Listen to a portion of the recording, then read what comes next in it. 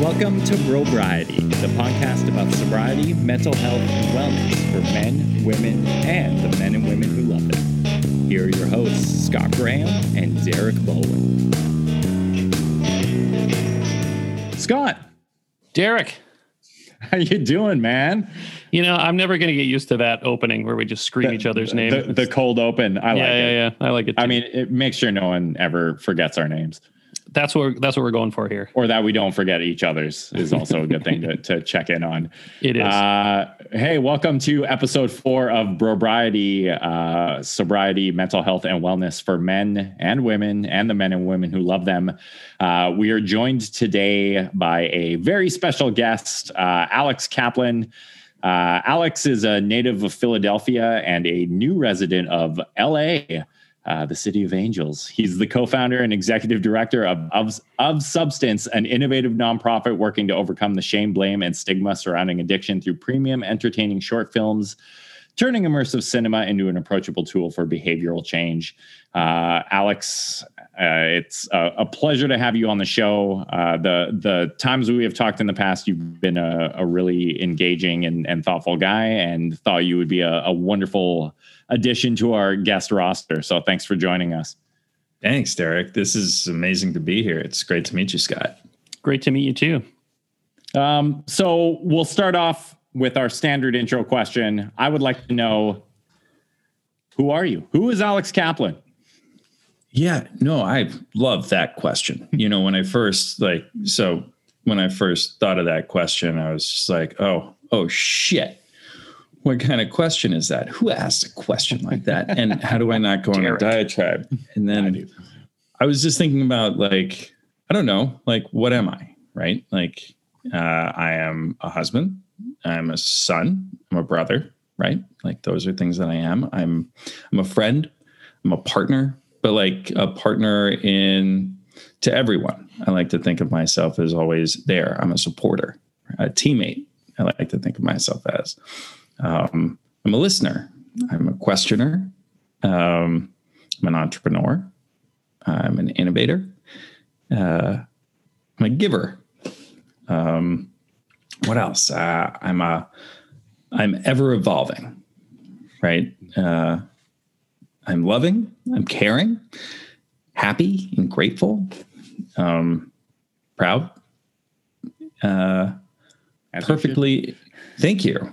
I was perfectly imperfect, you know, like we all are. Yeah. I'm human. But in the end, I'm just some guy. You know, I love the humility there. I like that you identify yourself as a giver, especially on this Giving Tuesday, which is when we're recording this, following the consumer crush of Thanksgiving and Black Friday. And then Cyber Monday. And now we like to follow it up with a day where we focus on charities. And in a way, you're a guy who's built a business and a successful identity on giving back to the community, especially given your own struggles with addiction. Are you willing to talk about that? Yeah, man. Of course. I'm here to talk about anything. What I didn't say is I'm open and vulnerable. Like, I have no shame, which I think is part of getting sober, which is part of my journey of getting sober. Yeah, absolutely. That's an important place to get to for people, I think. Because I know shame is I know a lot of sober people. There's a lot of sober people in the communities I travel in, and it is something that a lot of people do still wrestle with. What is your journey? Let's start at the beginning. What has your journey been like? Maybe particularly around your relationship with substances. Yeah. So, dude, I mean, it's so crazy because now here I am when I was talking to my wife about talking to you guys tonight, I was just like, how do I not go on my 25-minute diatribe? That's my like rehearsed story of, because everything has to do, well, one thing begets the next. I now am running and starting a nonprofit that's focused on connection and overcoming shame, and specifically with addiction. And that all starts when I'm now 35. It starts when I was, 10 fucking around. Right. But when I was in high school, I found pot when I was about like 13 or 14 because I had trouble sleeping, and I smoked some pot. And it's not that I got excited about getting high. It knocked me out, which was special, which was nice. So I have been using substances, whether I've been abusing substances, ever since it all started, which is really interesting to think about. And then I was I was always a pothead in high school. I never really drank or anything, but then I got to college and I just went for it. I went to school. I studied acting. I went to the University of Miami, Florida, to get a degree, a Bachelor of Fine Arts in Acting, which my attorney father liked to say I went on vacation to get a degree in make believe. And I fucking treated it like it. Like, seriously, I partied my ass off. It was a blast. Spring break, man. Life was spring break. Yeah. Yeah. Spring break for us in Miami was going home and taking a nap. Like, we were doing the my opposite. first, Yeah. right. My first year, we were actually rated Playboy Magazine's #1 party school in America. Congrats. Thanks, man. Yeah. Way to go. And you made sure that that was true to form. Like you honored that ranking. Yeah, dude. But that's not when it all started. So I was raised, luckily, very wealthy. I'm very privileged. My father did really well, and I mean really well, like stupidly well. We had 3 homes across the country. I had an obnoxious convertible as a student at the University of Miami. I mean, like, ridiculous. And my father got sick. And right after I graduated college, I was 23 when my father passed away. And I gave the eulogy. And the next day at Shiva, we're Jewish, a family friend takes us into my parents' room and lets us know we're tens of millions of dollars in debt. So in 24 hours, I buried my father, and I found out that I lost my entire safety net of everything. Wow. So it's a very privileged trauma to have, but I mean, we lost everything, and that was just earth shattering. Yeah. That doesn't make it any less traumatic, right? Like that's my trauma, right? We all have whatever we've gone through, and it's relative, and mine hit me like a ton of bricks. And I didn't want to feel anything at all. So I graduated college. I was in New York, bartending and not acting.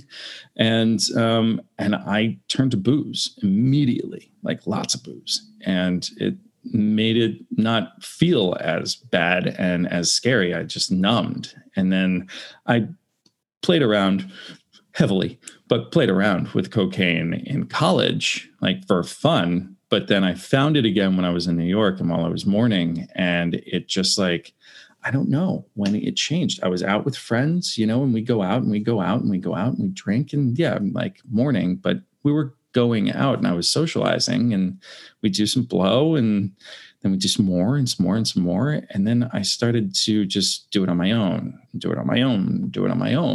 or go out and like get more and not tell people that I had all this much more. And I had the bag that I'd share and the 3 bags that I wasn't sharing. And we'd be out drinking, and I'd say I had to go to the bathroom and sneak over to the bar and order 3 shots, down those real fast to go back to the table and hide that I was drinking more at the bar.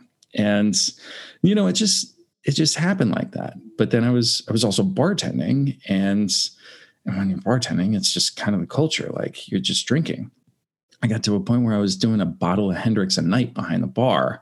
And the only way I could stay up was by ordering some Coke. And it was New York, so I had a great connect. The guy drove a cab, and he'd just come over, drop it off. And I just keep rallying.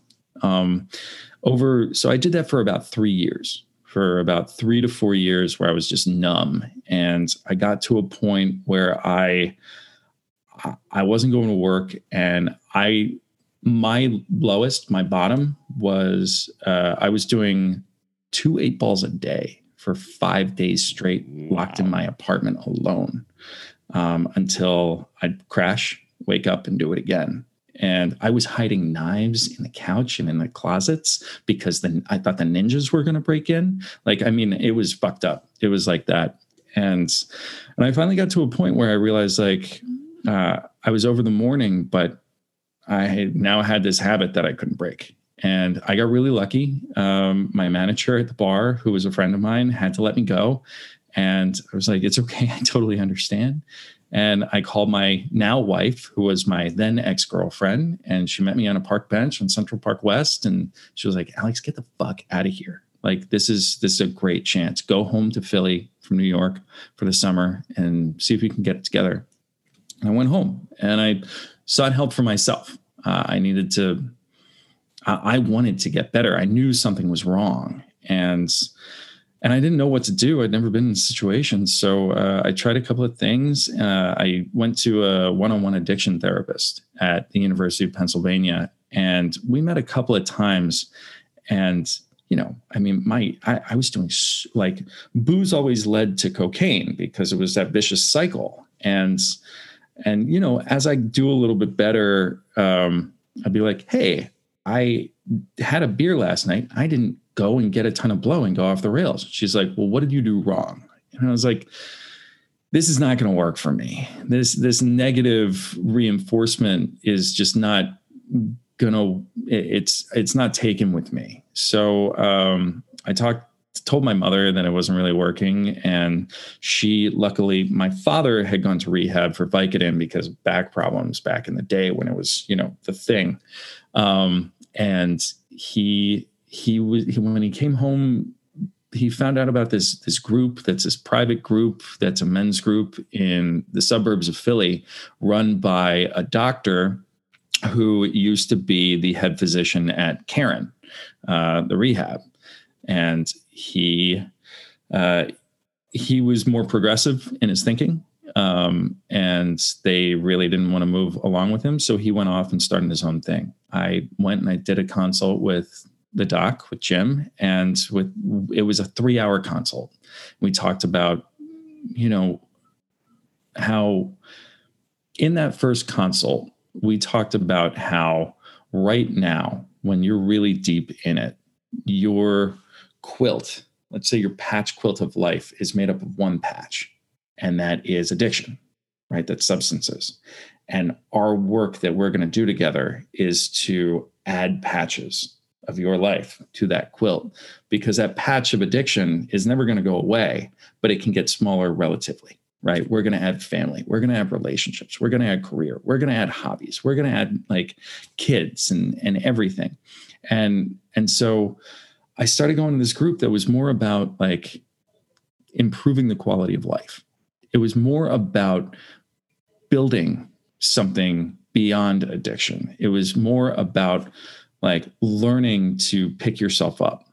And I spent 2 years there getting off cocaine while still bartending at a place downtown Philly. And I'd leave the group every Tuesday night and I'd go pick up some more blow, and but I keep coming back and I keep coming back. And it took 2 years before I got off the blow, and I started to realize I was drinking like I used to use cocaine. And because I had spent 2 years getting off that, I knew what to do. I knew the first step for me was just to get honest with people, get it out there in the open, like admit that something's fucked up. And I did that. And then it took about 2 years to really get off the booze. And today, here I am, 3 years sober. Just October 28th was 3 years for me. Congrats, man. And thanks, man. And it's great, but it's a journey that just never ends. It was a journey of, I'm lucky that I'm here. It was a lot of falling and a lot of picking myself up. But in my journey of getting sober, I learned how to fail and move forward. Like in my group, we talk about it's football. It's a game of inches. It's like you're gonna fall. Addiction is a disease or a disorder that's characterized by relapse. Like you're gonna fall, and that's okay. It's about how you pick yourself up. And everything I learned in that room, everything I learned from getting sober, I've applied to my life, applied to everything else, relationships, business, career.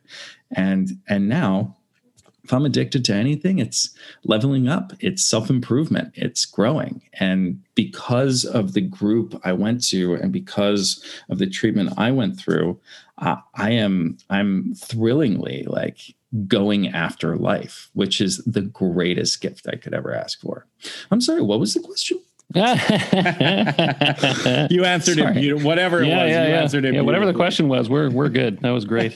Thanks, guys. Hi. So you mentioned your dad, and he passed away when you were fairly young, and you also mentioned that he became addicted to Vicodin.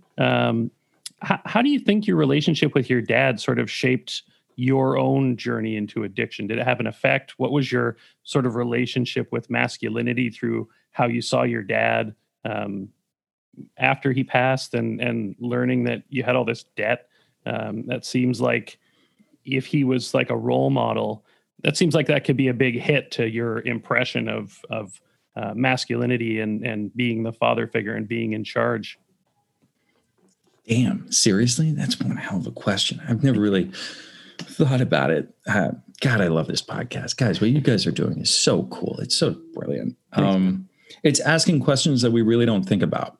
And I just really appreciate you guys asking these questions. And I feel so grateful to get these questions directly. So, it's really interesting. So my dad was a mogul of business. He was an attorney. He was an entrepreneur. He was an inventor. He did some crazy shit, and he made a lot of money. And I just never wanted to do that. So I never wanted to compare myself to him, because if I did, I'd always be in shadow. So I went and I did something completely different, right? I went into arts, right? But it's often the most anti-success thing that you can do, right? Precisely, let alone a nonprofit in the arts, which is now what I'm doing. Psychopath.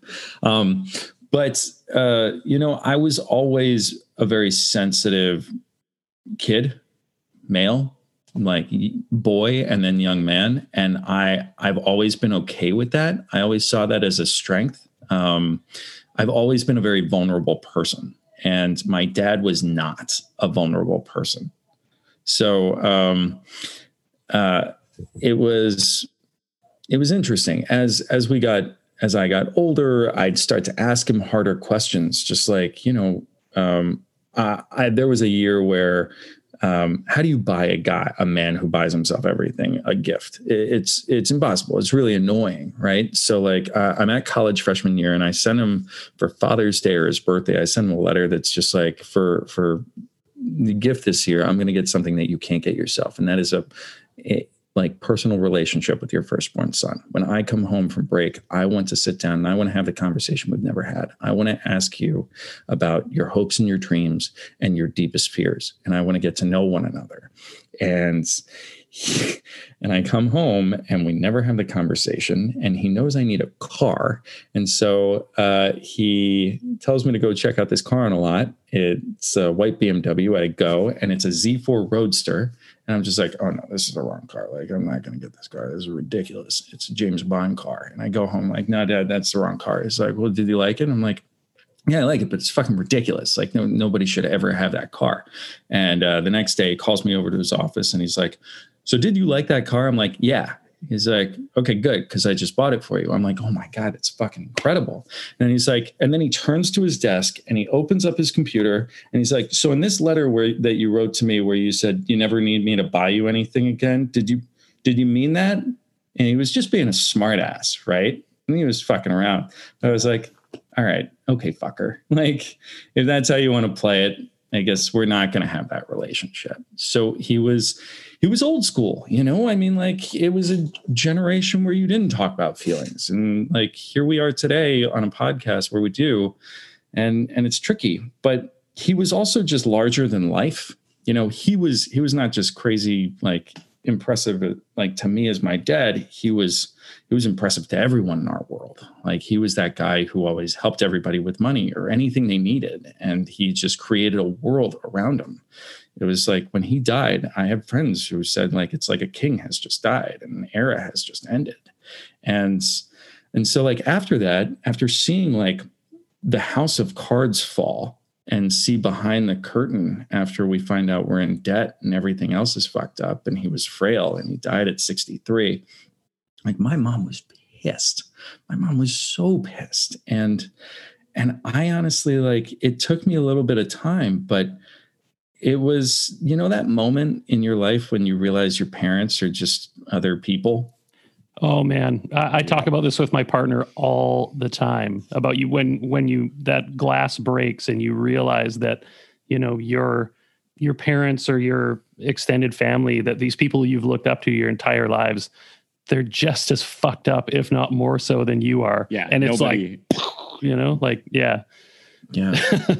In a way, wild. It's comforting. Like a little bit, yeah. Nobody has it figured out. Like you thought as a kid that your parents were like infallible and they knew what they were doing, and now you hit a point where you're like, okay, my parents were fucked up. I'm fucked up too. Like maybe my kids will, not believe I'm fucked up for a couple decades. Maybe if I can get that out of them, I'm happy. No, I don't have much hope for that.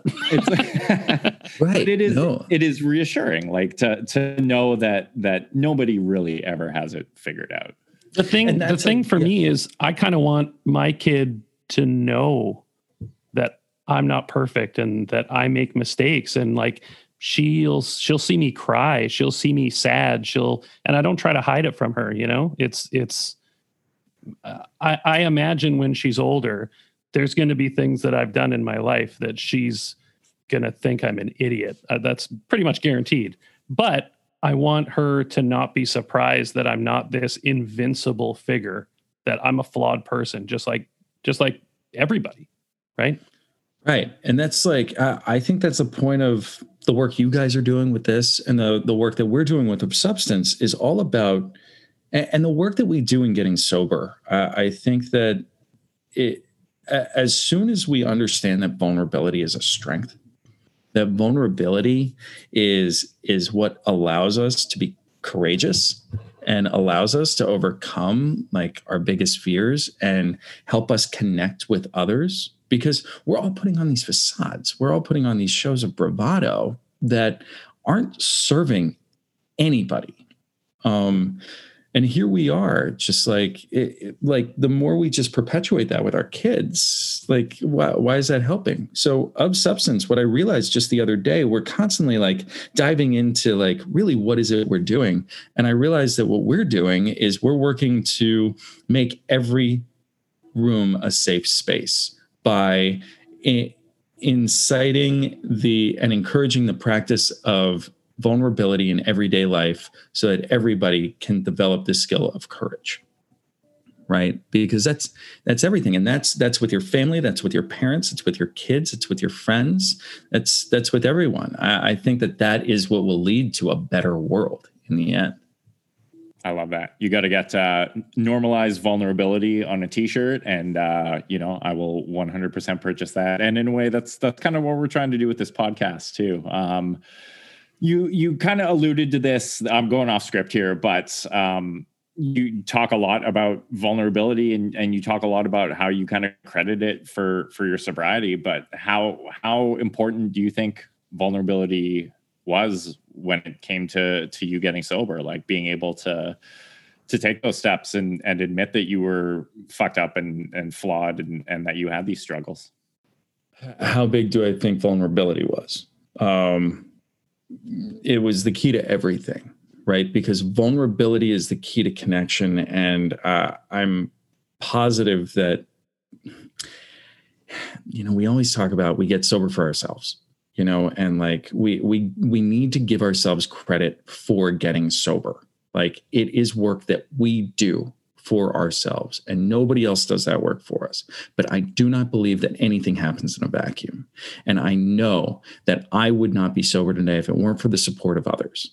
And I would not have the support of others, and I would not be as strong today as I am if I weren't vulnerable and open with others about my weaknesses. Right? If I didn't admit that there was a problem, if I didn't admit that this is a challenging situation for me, then nobody would know. How could we grow? How could we improve? Vulnerability is everything. The men's group I go to is really cool. It's It's interesting. It's a private group that is made up of Fortune 500 CEOs to major executives to professional athletes to people who are roofers, like to a kid who was unemployed back when I started. And it's a tremendous place where all of these different men come and are welcome to laugh and cry together, like who are at different levels, because we leave who we are at the door and we come in and we talk about our relationships. We talk about our kids. We talk about our parents. We talk about our wives. And we talk about career and work and peers. And we talk about our fears. And it's in seeing and recognizing in others that humanity, those challenges, that allows us to relate, that gives us something to identify with, that reminds us that we're not alone. And once you know that you're not alone, you realize that there is hope. And so honestly, and all of it stems from vulnerability. If we did not admit like our fears and our hopes and our dreams and all of those things, then none of this would be possible. Yeah, that's awesome, man. I really connect with that. I'm not part of any men's group or anything like that. I don't even know if anything like that exists here in this city, but I have had a lot of people reach out to me over social media with having these very same conversations, because through this podcast and through being sort of open and honest about it online, they feel comfortable coming to me and sharing that sort of stuff with me, which it's just a great starting point for men in general. But I want to just quickly touch on your filmmaking background. Like I felt a lot of pressure here to light myself really well, knowing that I was going to be on here with you today. So your films are incredible. The storytelling is. You watched them? Oh yeah. Thanks, the storytelling is phenomenal. They're beautifully shot, beautifully edited. The sound design is incredible. I dabble a little bit in filmmaking and photography myself. I was going to say that's right in Scott's wheelhouse. I was blown away. So what is your background in filmmaking prior to doing Of Substance? Okay. Sorry. No, but it felt like that. Actually, interestingly, I don't know if you watched Hold Up. Hold Up was it's a comedy in the alley where a guy holds up a woman and then yeah. That was the very first film I ever made. Really? Yeah. So I was an actor. I always wanted to be a producer and director, but I thought that the way in was the Clint Eastwood route of actor turned director producer, which is the dumbest idea. That is the hardest way to do it, but what do I know, right? And so I got really lucky. I left New York to go get sober. I moved home to Philly, and I'm just like, lost. And I find out that my best friend from college's cousin, who I was kind of friendly with, had just moved to Philly and started a production company. He also happened to be 14 years sober. So I reached out to Zach and I said, hey, do you mind meeting me for lunch? We met. And I'm just like, I got to get my shit together. I got to get sober. Do you mind helping? He's like, yeah. I'm like, also, I hear you got a production company. Do you mind if I just come to set and just watch or anything? And he was really cool about it. He invited me to come and I start interning for this brand new, tiny, like 3-person company. And over 6 years together, we turned that 3-person operation into a nearly 20-person strong cornerstone of production in the Philadelphia area. And I left 6 years later as the managing executive producer, which is crazy. I'd never built a company. I'd never managed people before. And we figured it out together and we learned together. So I'm not technical. I'm not a DP. I'm not a sound guy. I'm not an editor. I can press buttons and I can do a little bit. I can edit a little bit, but it's just not what I do. I'm the conductor. I'm the producer, right? I just make shit happen. And the thing is, we did really good work, and they do really good work at my old company, but it was branded content. It's just like you get hired to like interview some people and make some short little documentaries that sell a little thing. And it's cool. Sometimes you work for nonprofits or companies that are doing good stuff and you're excited to talk about innovative people. But, no matter what, production is a bitch. Like, unless you're making a lot of money or you truly believe in what you're doing and the work you're putting out there, it's crazy. I honestly, like, I was going nuts. And so it was just like, what am I doing? Luckily, in 2017, I did a job with another person outside the company. He needed to give me a hard drive, and he's like, hey, meet me at this bar so I can give you this hard drive. I want you to meet the guy I'm going to go to a movie with afterward. He's an actor. You guys will hit it off. Go into this bar. Nobody's in there except for this like one other dude. He's older, white beard, bald head. I'm just like, that scary guy is definitely not the guy. And so like two guys are sitting in the bar, not talking. Cole comes in. He's just like, Brian. I'm like, oh shit, that's the guy. And like turn around, we start talking, and I'm just like, hey, he starts talking. He's really well spoken and like he's very charismatic. I'm like, you can tell in an instant if a guy's just like gonna be good on camera or not, right? And I'm like, we're shooting a thing the day after tomorrow. I think you'd be great for it. We're about to use our sound guy for it. I don't want to do that. You want to do the thing? Later on, he's just like, honestly, I thought you were just some fucking producer. Like everybody's a fucking producer. And they say, yeah, we'll use you in a thing someday. But they leave. Half an hour later, I call him. I'm just like, I've already talked to the director. We want you for the thing, and blah, blah, blah. Brian shows up on set 2 days later. We start talking while he's getting makeup. He's like, I really want to make some stuff that I like. I'm like, I want to make some stuff I like too. So we come together to make this one short film, and it's on set of making Hold Up that was originally called Oh Shit, that we find out we're both addicts. And so we start, we talk about that, and we're actually falling off the wagon together. And we go to bars together, and we're at this bar one day, and we're laughing at the authentic humor of the two of us falling off the wagon together. And we're just like, it's sad and we don't have our shit together, but there's something funny about this situation. And we're just like, oh, that'd be a funny short. That'd be interesting. Right. And Brian's like, we should do that. And I'm like, no, absolutely not. There is no reason to make short films. Short films do not have an ROI. They don't have a market. Absolutely fucking not. We're not doing it. But we keep talking about the idea. Then we come up with a couple other things. And Brian keeps pushing. And like eventually we get to a point of, okay, well, what if there's a YouTube channel, right? What if there's like a YouTube channel and there's rules, right? The pieces, all short films, have to be as entertaining and as high quality as they are authentic, challenging, and insightful on some perspective of addiction. Now I'm like, okay, now you're talking about something. Now this is kind of cool. There's something here. So honestly, still at this point, we have not finished the very first film. And we're coming up with this idea. I go out to dinner with an agent friend of mine. We're on a double date with a fifth wheel who's a friend of ours. And I'm just like, hey, dude, I don't have any money. We're thinking of making some short films. We're just like, but I know you have talent who probably needs some footage. He's like, yeah, okay, this sounds like a thing. And the fifth wheel, Ashley, she's like, Alex, this sounds like a nonprofit. I'm like, what's a nonprofit? I have no fucking idea. So I start to go into it and I dig in and I start to see, like, as I start to think about how this is a very mission-driven, passion-based project, putting these films together, like there is a lot of opportunity here to bring people together to make something that we believe in.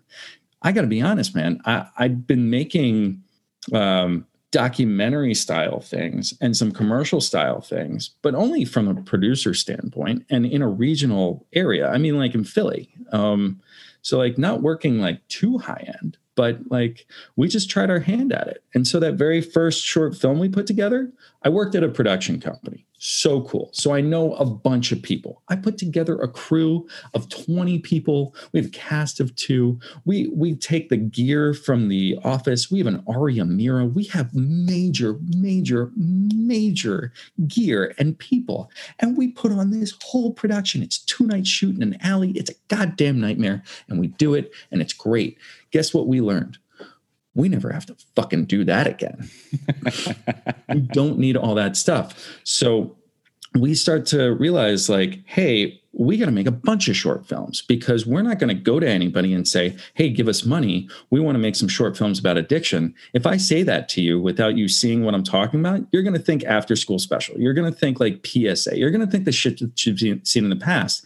And that's not what this is. This is quality filmmaking that is engaging in storytelling and that you like. And so we're like, fuck, we need a proof of concept. So in 9 months, we made 9 films because they weren't even supposed to be good. I swear to God, man. We were just like, we just need to show something of what this could be. Give people an idea of like, okay, I see where it could go. And then we just made these pieces. We shot 6 of them. We shot 2 a day. No joke. Wow. 6 of those things, we shot 2 a day. And I'd go to my DP and I'd just be like, Matt, you get 1 light. You get 1 light. First Date is our most popular film that we have. It's a first date between, it's actually me and my wife. It's in my apartment. It's just the 2 of us. We had a sound guy. We had a DP. Brian was directing. We had DIT, the guy taking in the footage, and 1 other person. And it's a 12-minute film. We shot that and another film the same day. And I was like, Matt, you get 1 light. That's it. Just make it happen. Give people a challenge, give people like trust the people around you and bring good people around you who are passionate. We'll just make some good shit. It's not a big deal. Yeah, no, they look, man, they look outstanding. They look, thanks, man. You know, like studio quality. It's very impressive what you're doing, especially given that it's a nonprofit. Like it's, yeah, I was pretty blown away, to be honest. Thanks, dude. They're not like pandering at all, which is what I like. Like you definitely avoided that like after school special, like kind of preachy shit that I think falls a little. They just feel very authentic. I think when you watch them is the main Thank thing, you. and they definitely they resonate with people. I think they can resonate with people with addiction, and I'd love to know like what's the mission? What's the plan for Of Substance? Where do you take it from here? Sure. Thanks, man. So our mission at Of Substance is to combat isolation and foster vulnerability and create community by connecting people through the power of story. Notice addiction isn't in there. We make films about addiction to help to overcome the blame, shame, and stigma surrounding it. Using premium immersive entertainment as an approachable tool for this behavioral change. Now, the thing about our films is that they don't focus on addiction, right? Okay, so we're built on the notion that addiction is a disease of loneliness and isolation, and the belief that if you can improve someone's sense of belonging, you can improve their mindset, right? So really, we're not in the business of creating film. We're in the business of creating connection and opportunities for people to connect. So that's what our films do, right? The circumstance of our films happens to be addiction. But really, our films and our stories focus on our characters' emotional journeys and their human experience of loneliness and isolation and the power of connection and vulnerability to find our way out.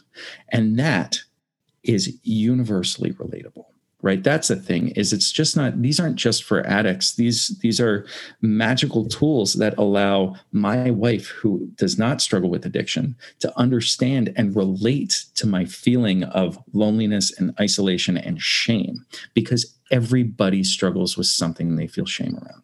And so these tools are multifaceted. Right? These are tools that will go into enhancing professional therapy, one-on-one, go into curriculums for treatment centers, for groups. These will go into elementary schools. They'll go into universities, fraternities and sororities as just empathy and compassion training, right? Around addiction and substance use. These will go into hospitals, both to use with families and patients, but also for staff, for doctors and nurses to use to understand and develop empathy and compassion toward their patients and toward one another. This is honestly, we see this as the next evolution for entertainment. I mean, it's impact forward, intentional entertainment to be used as a tool. Like, when you watch a movie or a TV show you just love and you get lost in, and you just, it's amazing.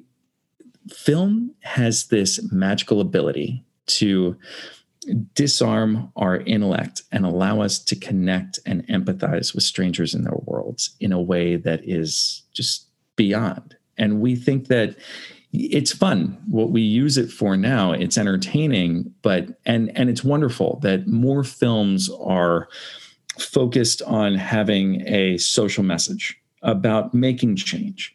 But I don't know that it is structured in a way that makes it as efficient and effective as this powerful tool could be. And we think that short films are these bullets that just have an opportunity to just keep hitting and keep piercing, right? And so what's magical about what we're doing is we're a nonprofit, right? What's fun is we just bring people together to watch films and to create films. In everything we do, we give people opportunities to connect with the character in the piece, connect with your fellow audience member after being triggered, having your vulnerability triggered by our pieces, and then tell us your story, inspire our next film. And then we take it to our group and we bring more filmmakers together who are happy to volunteer to bring more stories to life. At the beginning of each film that we put together on set, we have everybody circle up and we go around and we talk about who we are and why we're there. I'll start just like, hi, I'm Alex. I wrote this piece. It's about, how I was when I was at my worst. I'm sober now, and I really hope that it helps others connect. And then we'll go around the circle and everybody there will talk about why they're here. My mother has a problem with booze and I don't know how to talk to her. I actually don't have anybody in my life I know who is connected to addiction, and I just want to be here to support and be a part of something bigger. Film sets can be very heated places, right? Like we all know whether we're on them or not. It's just a thing in the movies, right? But what we do is in everything we do, we remind people that we're all connected to something bigger all the time in everything that we do. And so that's the message. That's what we do. It's funny, earlier we were talking about, Scott, you talked about how because you do this podcast, people will come up to you on the street and just talk to you about things. Not on the street. That would be weird. Right. He's got a face. He's got a face for podcasting. I got a face for audio. Yeah. I think it's beautiful, sir. Thank you, sir. But we are all wearing masks now. I guess there is no street anymore. Right. Yeah. But people will come, reach out, and they'll be vulnerable out of nowhere. And that's what we do. I think all of us, the three of us, we're leading with vulnerability. If you show up vulnerably, people will follow. You set that tone, you set that environment in a conversation, in an office, a podcast, in a movie. And so that's what we do. We're using movies to inspire people to be vulnerable and to learn how to bring vulnerability into their lives so that they can strengthen their own worlds as well as the other worlds around them.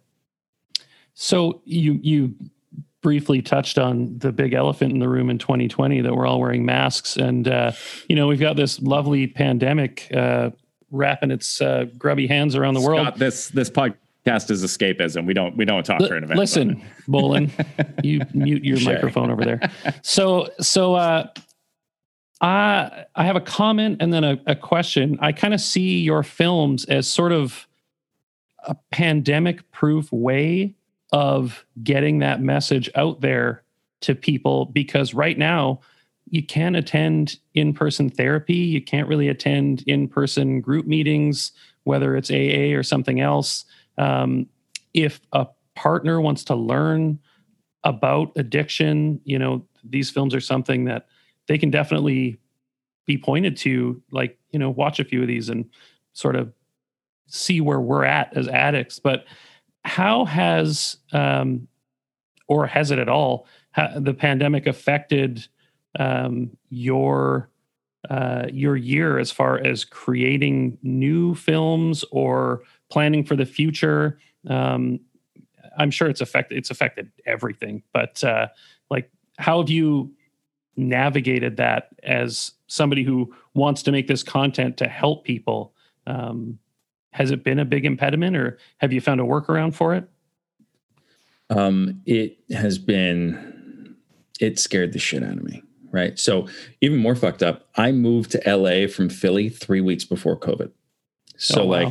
I've been waiting for 2.5 years to get to LA and meet my way through it, because I deeply believe that this is Hollywood's nonprofit, bringing people. It's the only industry where you can be out as an addict and still be at the top of the industry. I mean, that's a big thing in Hollywood too, right? Like, I don't think it's a big secret. So exactly, like people, and it's wonderful. Like Brad Pitt has recently come out as having issues, and Dax just fell off the wagon, and he's back at it, and that's really cool. It takes a lot of balls to just like be in the limelight and show your frailty and pick yourself up. And I think that being in the limelight and being on the global stage gives people an opportunity. So I have this belief that once you survive a certain struggle, like you gain this innate desire, this need to pay it forward, to give back, right? Like no matter what that is. And so we're building this on this belief that like, once we get in front of the right people, like people want to give back. People are going to, we're giving people an opportunity to give back in a way that they love to give back. Let's go make some movies. Let's tell some stories. Let's have a great time and create tools that will help the world and have a majorly scalable impact. So I got here and COVID happened. I'm like, oh shit. Like I can't go meet people. I can't make more movies, and I can't bring people together to watch them. Shit.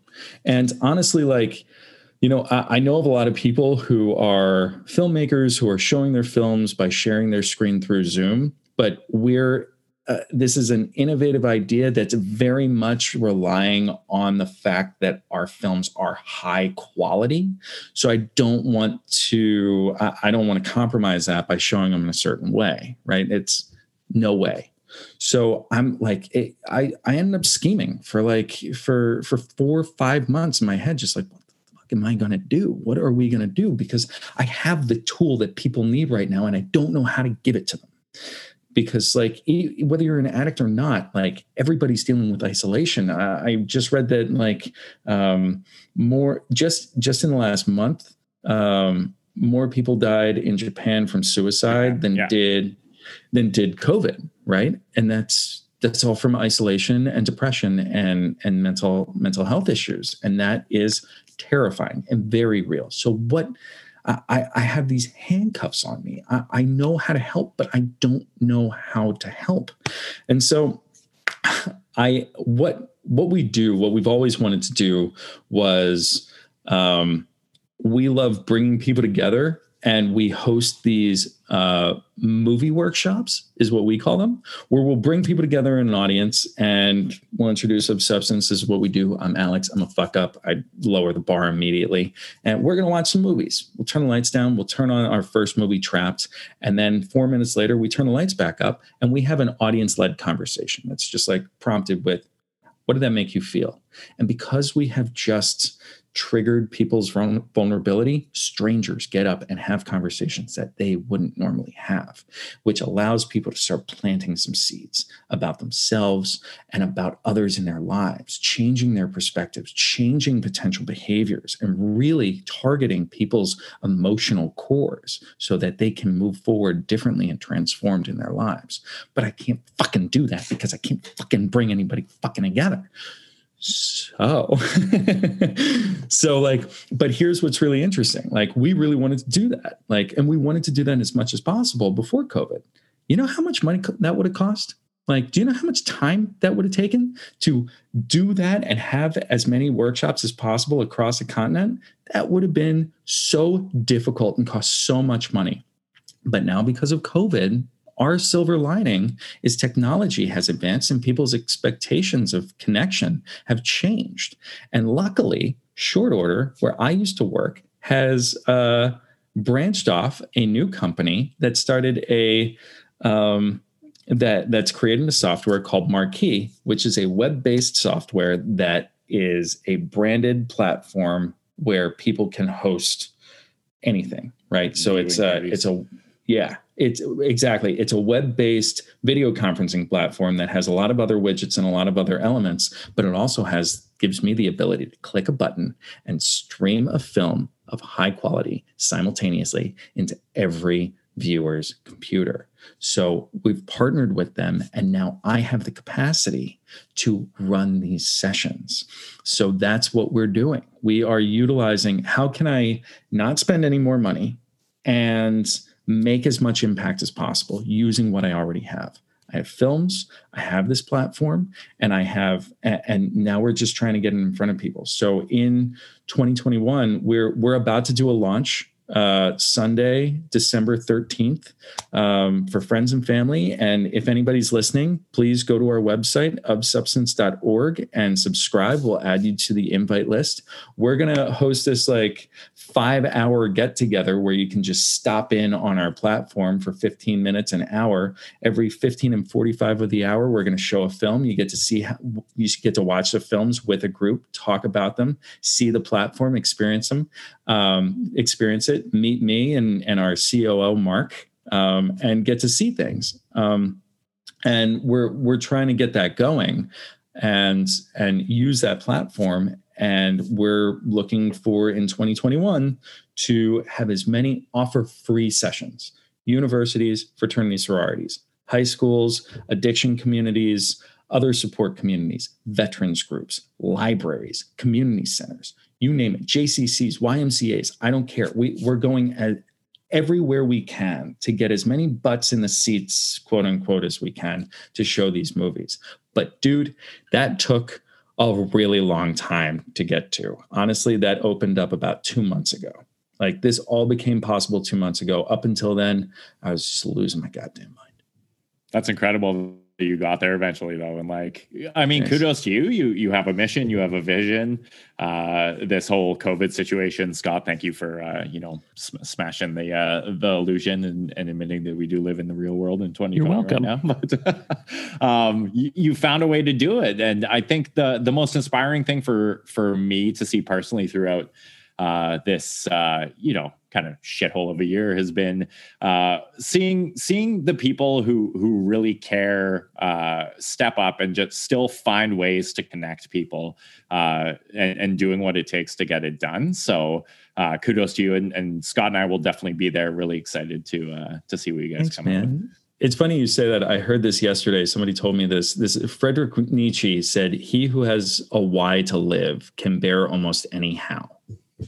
That Nietzsche, You heard of him? He knew a thing or two. He knew a thing or two. Yeah. I was gonna say something. We're drawn to a close for our time here, but I had a question about you spent a lot of time in acting circles, in film, and now you're in LA. My presumption is that a lot of people there, or in this industry, particularly men, I would think, aren't big on authenticity or vulnerability. I think a lot of people have a very specific image that they present outwardly, and they're very carefully curated. Is that something you find yourself coming up against lots, and how do you kind of win people over to the vulnerable side? It's like anything in life, right? It's how you show up. What do you bring to the table? And like we were talking about before, Scott, just if you bring vulnerability to the table, you set a tone. And it's funny. James Joyce said that in the particular lies the universal. To me, what that means is the more honest, the more real, the more authentic you are about what you believe, what you feel, the more surprised you'll be that the majority of people agree. And you just need to put it on the table, right? And I'm listening to Brene Brown's Dare to Lead. And it starts out in the intro with the story of when she went to give her first talk to this C-level like audience of like thousands of C-suite people. And she didn't realize that C-level didn't mean like grounded, like at sea level. And she realizes that she's about to talk about shame and vulnerability to like executives. And she freaks out. And the guy who is really nice, who's with her, this Australian's just like, look, see, everybody out there is up to their eyeballs in shame and nobody's talking to them about it because that's who we are. So if you decide to be vulnerable, if you walk in, if you lead with vulnerability and you decide that it's okay, you give everybody else an opportunity to identify and speak. So sure, like, are you going to hit some walls sometimes? Yeah. But the more you just put it out there, the more you just put yourself out there, the more you'll just be happily surprised that people want to do the same. They just haven't been given the opportunity. I love that. It goes back to that point we made about our parents earlier, right? Like we're all fucked up. We're all flawed. No one's got it figured out, especially not us. So I think that's an important message for everyone to carry around with them. Yeah. Definitely. I had to tell my mom, it drove me nuts. My mom did not know how to say the words, I don't know, growing up. And I used to like get so fucking furious at her because it's just like, Mom, just admit you don't know. Don't teach me the wrong thing so that like you look smart. You're fucking me up. You're fucking me over because I'm going to show up at college and I'm going to say black is white. And they're going to be like, what the fuck is the matter with you? Just say what you don't know and we'll learn it together and we'll move forward. Yeah, that's big. We'll learn it together. That's, I like that. Guys, thank you so much. I talk a lot. I'm sorry. I talk a lot. Yeah, I mean, you make for a great podcast guest that way. You do all the heavy lifting and we're just over here floating a few questions, It's great. Yeah, you're an awesome dude. Like every time I've had the pleasure of talking to you, it's been personally inspiring for me. Just like the way you get out there, the way you get shit done, the way that you walk the talk, man. You're not just out here preaching vulnerability as some, vapid Instagram influencer trying to build a following. You are a guy who fully believes and lives by what you do. So, I'm stoked to see where you take of substance and what all the success that waits for you guys and seeing how you can start promoting those conversations and that vulnerability around the globe. Thanks, dude. If I can say one thing to that, it's that like all of those things you just said that I wasn't like, and that's so important to know because we all we living in the society we live in, even before social media, like we grew up before social media and it's just like we compare ourselves to other people and we think the people who do well are just like that. And what we don't see is all the broken dishes behind closed doors. And I just want to make sure that anybody listening to this knows that like, I was not this guy. Like I was afraid my entire life. I'm constantly comparing myself to others. I'm just like, anytime I'm in a conversation with somebody, I'm just like, that guy's smarter than me. That guy's better looking than me. That guy is a better speaker, a better conversationalist, a better artist, a better creative, like is a better father, is a better kid, is a better person. Like it's taken me so much. And I think that's a gift of like having to get sober. We're forced to go into this like experience of self-improvement and learn how to improve ourselves. And that's, I talk about addiction being my kryptonite and yet my superpower, right? It's the best and worst thing that's ever happened to me, but more the best because it's given me an opportunity and the tools to become a bit braver, to decide that I'm willing to fail, to go after things, because I got to tell you, I don't know what I'm doing. That's the last thing I should be saying on this podcast. I'm looking to raise a lot of money right now, but guess what? I don't know what I'm doing because guess what? None of us do. And anybody who tells you they do is full of fucking shit. We're all just doing our best. And anybody listening, you are doing great right now. Okay. Just don't give up. I'll second that. I don't know what I'm doing at all. Ever. Yeah, I will third that Scott specifically does not know what he's doing. Thank you, Derek. I appreciate your support. We're going to ask our one wrap-up question here. Because this is ostensibly a podcast for men and about masculinity, I would like to ask you, how has your idea of what it means to be a man changed over the years? And if you could get in a time machine and go back and tell young Alex what it meant to be a man, what would you say to him? As I sit here in my lavender shirt, interestingly enough, so I love this question, and I'm disappointed with my answer in a way I shouldn't be disappointed, because I was always a bit, like, let's just say, artistic, and in touch with my sensitivity and highly sensitive, and I always owned it because it worked for me. It worked with girls. It worked with, teachers and getting out of shit. Like it just always worked. I was lucky. I always leaned into it. So, but the thing that's a little bit different, the thing that I just haven't gotten to is like, I'm still working with. So if I went back and I talked about masculinity and my view of masculinity, luckily, I tell myself, don't change a thing. Like, just like, be you, be proud of who you are and lean into it. Like, luckily I just naturally did what worked, right? Without knowing that was going to work. But I still live in this place where I don't have kids yet, and I'm starting a nonprofit, and we haven't raised any money, and I don't have any source of income right now, until we really get it going. And I have this innate feeling of failure as a provider, and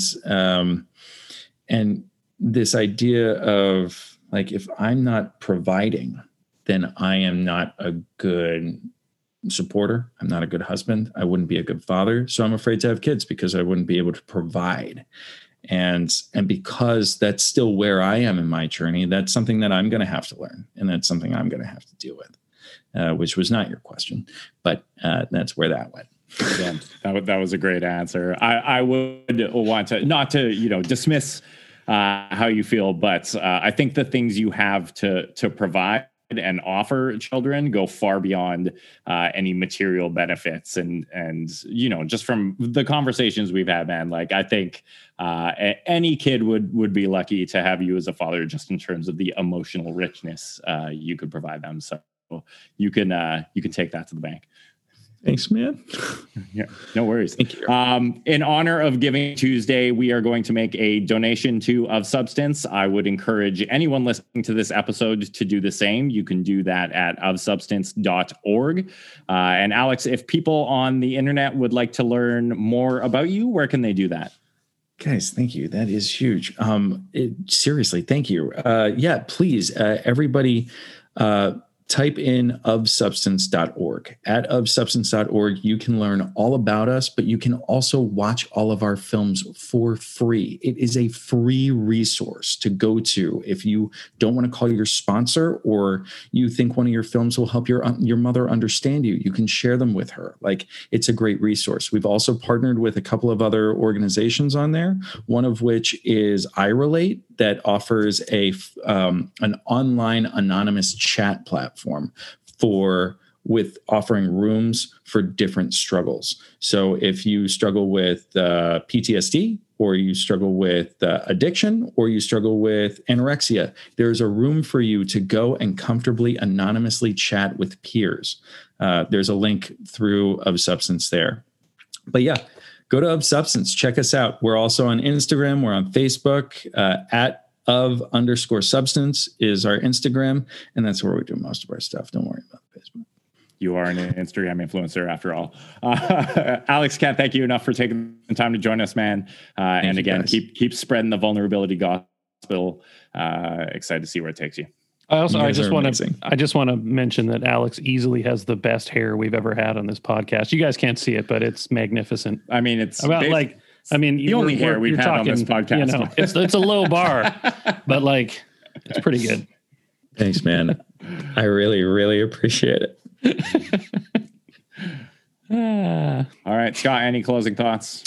No, these things up? We don't. We're very bad at it. We're bad at starting and we're bad at finishing. We're good at the middle part. We're like a sandwich with terrible bread. You know what I mean?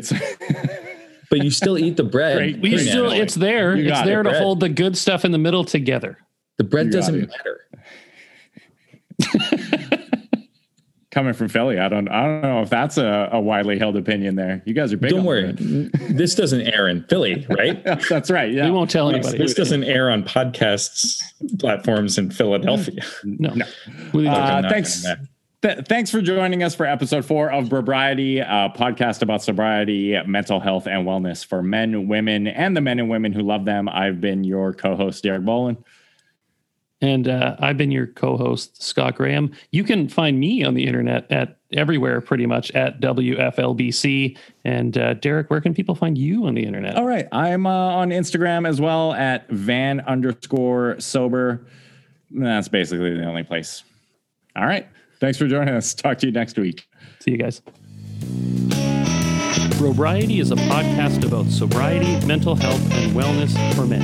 It is produced by Van Sober and hosted by Scott Graham and Derek Bolin. Please note, nothing in this podcast is a substitute for treatment of any kind.